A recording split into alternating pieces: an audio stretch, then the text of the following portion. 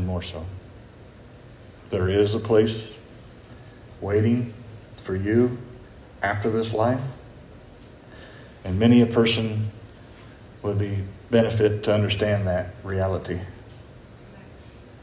Back in the days of King Jehoshaphat, he was kind of wishy-washy, but Jehoshaphat overall was a pretty good guy. However, before chapter 20, we see that Jehoshaphat went to war with King Ahab. Only because King Ahab asked him. He says, hey, we got a battle to fight. I want you to come with me. And Jehoshaphat says, why wouldn't I? I've got all the resources. I've got all the horses. I've got all the men. I've got all the weapons. Absolutely. Everything I've got is yours. Just like a marriage. I will support you. And they went in, even though the prophets for God said, you're going to die. Jehoshaphat, you're going to get hurt. Ahab, you're going to die. Ahab said, I told you not to ask that guy. I told you that prophet, he always speaks negative about me. Jehoshaphat says, oh, don't worry about him. God's got you. They went in. Long story short, Ahab dies. We meet up with Jehoshaphat here. And in chapters 18 and 19, things are going great for him. He is the king of the southern kingdom in Judah. And his buddy Ahab is now dead. So he's got the whole shebang. North and south kingdoms. He's got Israel. He's got Judah. He's walking around the streets. He's trying to convince people to follow God. He has people say to him things like, why do you talk to such destitute people? Why do you even care about them? And he talks about why we love other people and, unconditional love. He's a pretty good guy. He's got it going on. He's learned some lessons, I think, by relying on his own intuition rather than going to God. So things are going well in the kingdom. Then all of a sudden, in chapter 20 of 2 Chronicles, we read this. After this time of peace, the armies of the Moabites, the Ammonites, and some of the Meunites declared war on Jehoshaphat. Listen to this. Some messengers came, I can imagine, probably not real excited, like, hey, you go tell Jehoshaphat what's going on, because he's in a really good mood. He's not going to be in a very good mood after you tell him what's going on. So the messengers came. They told him, it says, a vast army from Edom is marching against you from beyond the Dead Sea. They are already at Hazan Tamar. This was another name for En-Gedi. What they were saying, if you follow the geography, is they were coming in from the backside and planning a secret attack. Not one army, not two armies, but 3 armies. Now, Jehoshaphat's probably thinking, I can handle 1, possibly 2, not 3. It's an impossibility. Just when things were starting to go his way. Let's skip on down now, and we'll talk about the stuff in between, but I want to get to the key passage of Scripture here. And I'm going to jump down to verse 16. 2 Chronicles chapter 20, verse 16. Listen to this. God says, tomorrow march out against them. You will find them coming up through the ascent of Ziz at the end of the valley that opens into the wilderness of Jeru. And in verse 17 it says this. Listen, speaking to you and to me, speaking to Israel, speaking to Judah, speaking to followers of Jesus, you will not need to fight this battle. Listen to what he said. You will not need to fight this battle. He says, stand firm. Hold your position. And see the salvation of the Lord on your behalf. Wow. O Judah and Jerusalem, do not be afraid and do not be dismayed. I love this. Tomorrow go out against them and the Lord will be with you. Folks, there are many people today fighting a battle that has snuck up on you. It's not a battle that you asked for. It's not a battle that you pursued. In fact, you were living life to the fullest, and when things were going great, and if you're old enough to know, when things are going great, I get a little bit cautious because here it comes. Maybe that's not the right way to view it biblically, but that's the way naturally I feel sometimes. Things are just too good right now. And oftentimes, if you've lived at all, if you've taken a breath and call yourself a human being, there are battles that you face that you had nothing to do with. You didn't bring them up. You didn't cause it. You don't deserve it. You don't know why you're in the middle of it. But all of a sudden you find yourself in the impossibility of a battle that you simply don't know what to do with. Maybe it's financial. Maybe it's medicinal. Maybe it's psychological. Maybe it's social, relational. Maybe it's any number of things that aren't defined here, but we all have battles that we can't control. And the part of the lesson here this morning is choose your battles. But also understand that sometimes we don't choose battles, but battles choose us. Did you hear me, congregation? Sometimes you find yourself in a battle you had nothing to do with, but you're directly affected by it. What do you do? It's very hard.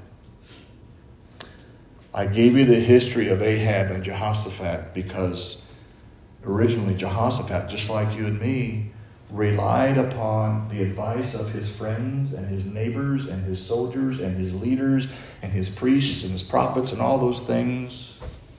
But ultimately he went with his gut and said to Ahab, hey, you want to take down those people in that particular territory? You want to take down those evil ones? I'll help you.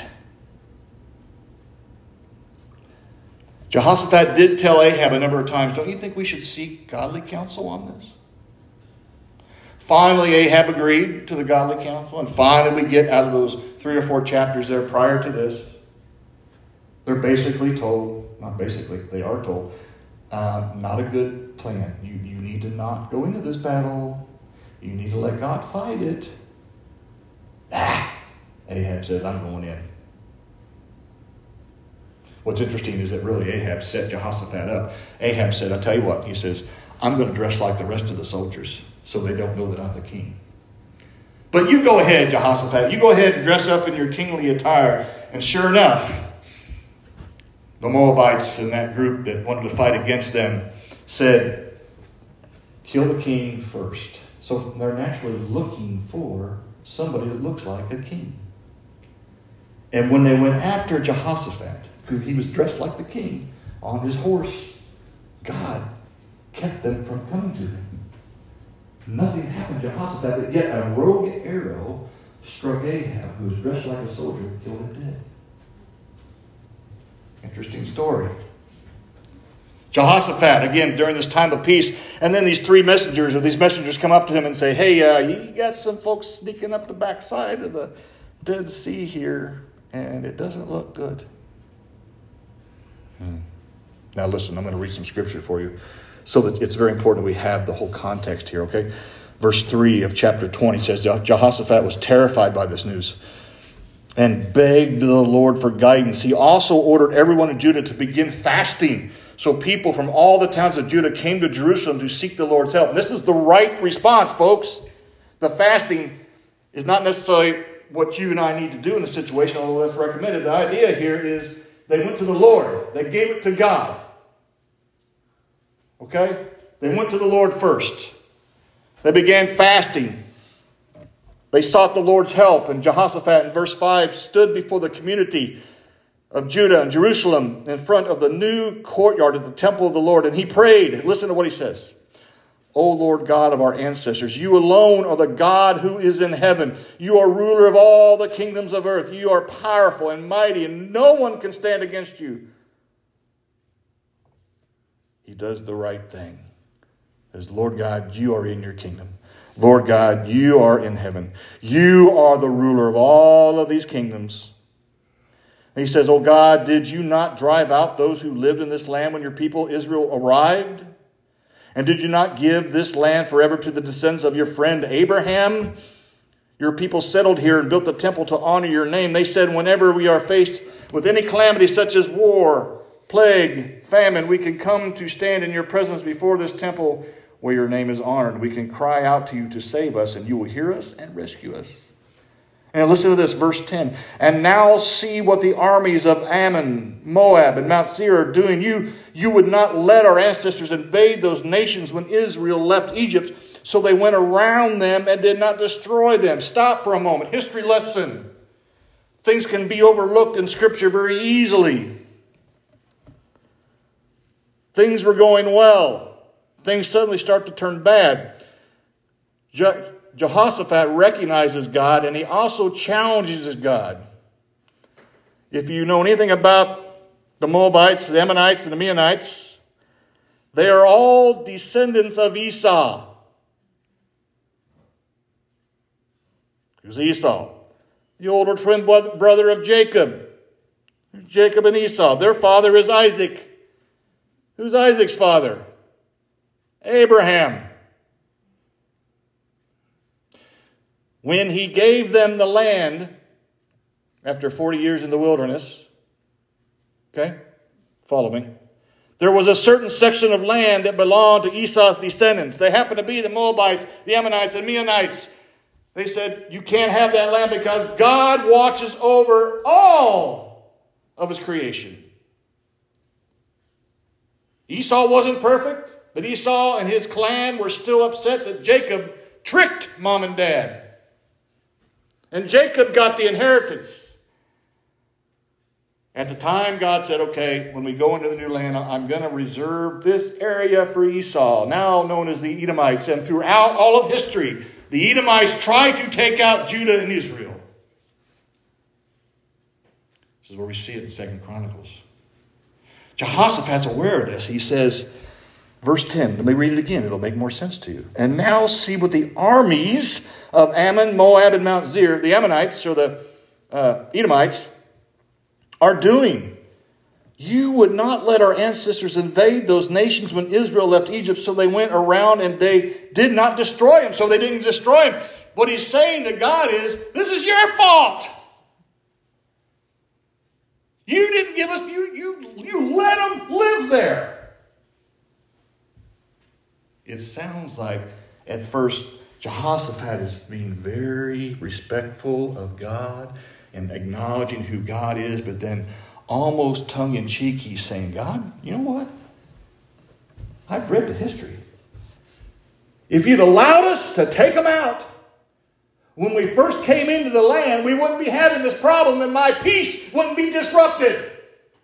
Have you ever felt that way? Not necessarily towards God, but you think, if that hadn't happened in my life, I told you, if you did that, this was going to happen. Men, we do that a lot. Maybe you do too, ladies. I don't know, but I'm just speaking from a man because I am a man. That's all I know. And I do this. Sometimes I get so worked up about what could happen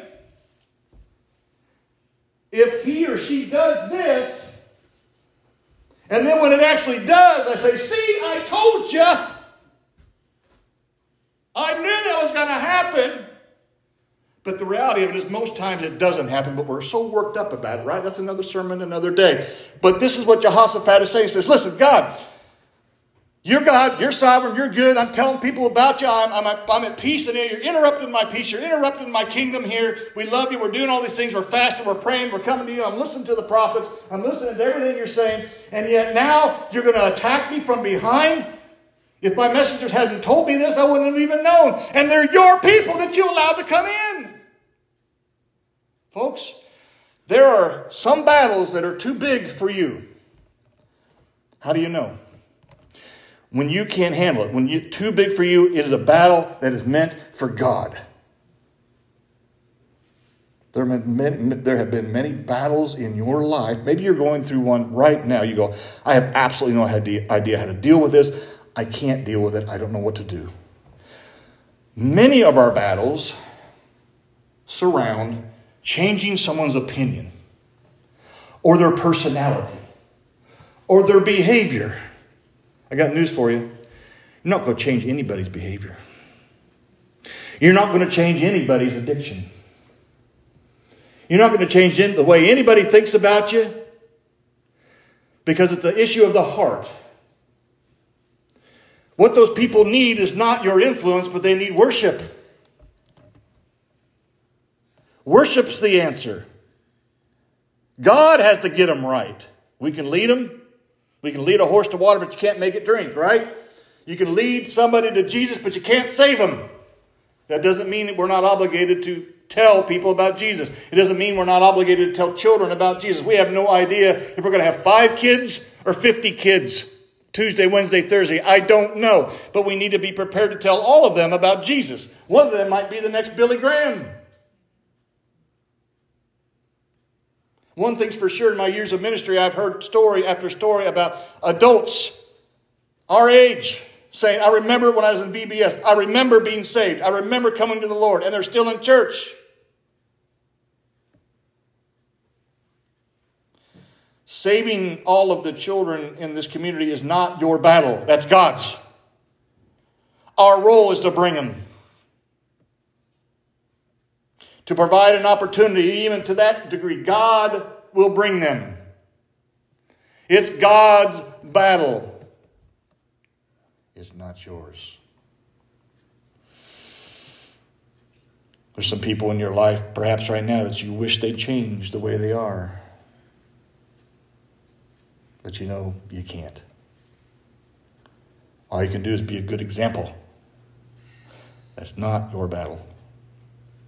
Some battles just weren't meant to be fought by you and me. He goes on and he says in verse 11, Now see how they reward us. He's being kind of smart alecky here. He's talking to God. He says, you're the one to let them in. He says, you didn't allow us to destroy them. He says, now see how they reward us. He says, for they have come to throw us out of your land, which you gave us as an inheritance. Oh, our God, won't you stop them? We're powerless against the mighty army that is about to attack us. We do not know what to do, but we are looking for you to help. Listen to what is said there. Read between the lines. Read how it affects you today. Oh, our God, won't you stop it? Won't you stop them? Won't you stop her? Won't you stop him? I am powerless against this mighty army. I am powerless against this disease. I am powerless against this institution. I am powerless against this culture. You know, sometimes too many Christians spend too much time trying to make a case on Facebook or social argument to make their case that they're trying to fight that battle to somebody you don't even know, and you got a battle at home of your own. My heart has got enough battles that I have to deal with at home and in my life. I don't need to try to fight somebody else's battle just so I can make them believe me so they can become my friend. Because quite honestly, who wants a fool as a friend anyway? The Bible tells us there's a time and a place for that, and sometimes you just need to kick off your shoes and you got to walk on down the road. It doesn't mean we don't love somebody, but part of that is it's not your job to make other people's lives peaceful in lieu of the peace in your life. God says, don't forget your peace. Don't forget you. He says you can try all you want to fight somebody else's battle, but ultimately they've got to fight it. Or God's got to fight it. He says we're powerless against this mighty army that is about to attack us. We do not know what to do. I do not know what to do, but I am looking for you to help. Have you ever felt that way? I don't know what to do here. When you don't know what to do, it's not your battle. In this situation here, God allowed Esau's descendants to have the land. God allowed this to happen. All God is saying, and he says it later as we read the first thing, stand still. Don't worry. Don't be disheartened. I will give you victory. Sometimes we spend so much time worrying about a situation. Even in prayer, there's nothing wrong with prayer, but we spend so much time worrying about a situation to no effect. It does nothing but drain us. It stresses us. It physically affects us. It mentally affects us. It affects our behavior. It affects us mentally and physically. And then you find out at the end, everything turned out okay. Most things in your life are not a big deal. Try to keep the small things small and the big things big. Choose your battles. recognizing, and oftentimes some battles choose you. And it's not fun. Verse 13, as all the men of Judah stood before the Lord with their little ones, listen, as all the men of Judah stood before the Lord with their little ones, their wives and their children, the Spirit of the Lord came upon them, came upon one of the men standing there. His name is Jahaziel, son of Zechariah, son of Benaniah, son of Jael, son of Mattaniah, and a Levite, who was the descendant of Asaph. Why are these things important? It's always important to know the lineage. Why even bother reading their names? Because these all point to specific individuals and specific relationships and promises God has made. In your battle, it's okay to remind God of his promise. God, you said in your word, you do this. God, you said to stand. God, you said you'd save. God, you said you'd heal. God, you said you'd provide. Not for the purpose of reminding God, but for reminding you. Does that make sense? You repeat the promises of God, not for God's benefit, but for your benefit. To remind you of God's truth. To remind you of his promises. God is good. And he's righteous. But he's also a God of wrath. Jesus said, I have gone and prepared a place for you. If it were not so, I would not have told you. I prepare a place for you. He is prepared and is preparing a place for each of you. Remember that. Our battles are not in the flesh oftentimes, but in the spiritual realm. Among principalities of darkness that you and I can't see. You need to understand the context of the battle in which you're in. How did it originate? Where did it come from? What can I do? And if you go, there's nothing I can do, then it's God's battle. It's God's battle. And I really think so many of us in our lives, as we look back, if we'd have just given that acknowledgement at the time, we'd be a lot less stressed out and a lot less gray hair. Really. All of us. I could spend the next 2 hours giving you story after story of my own life. I'm not going to bore you to death of how God intervened, and you go, I don't even know how that happened. Why are we surprised as Christians that God intervenes? Why do we act so surprised?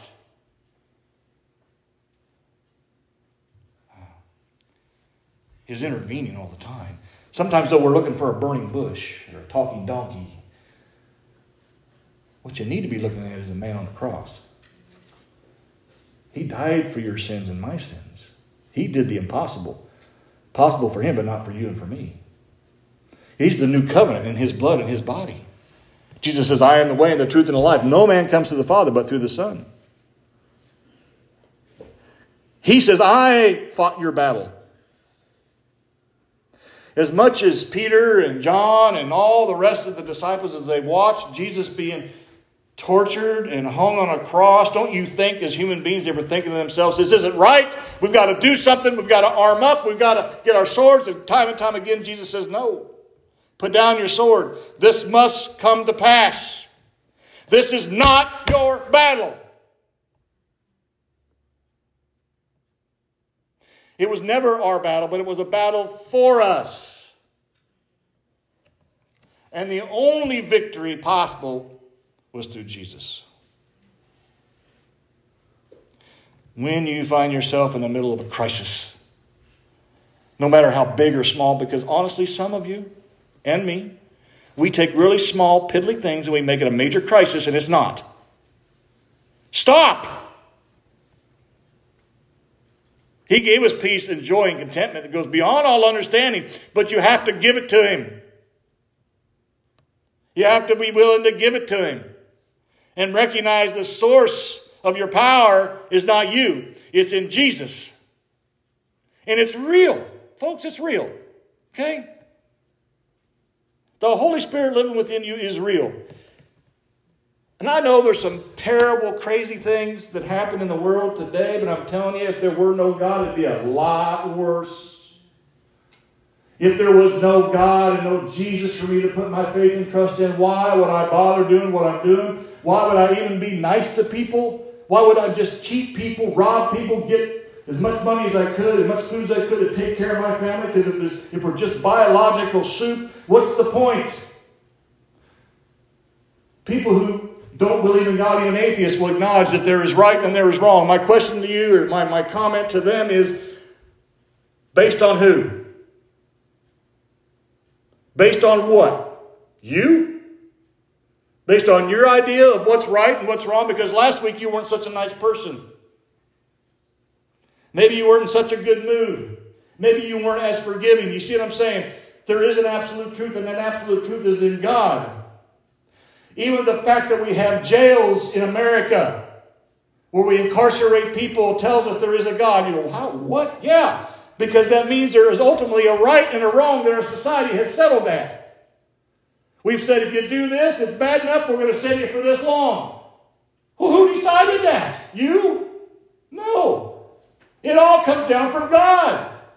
It's all so logical, folks. I know I'm getting away from the Bible, but it's logical that God exists, because if He didn't, let me tell you something, this would literally be hell on earth.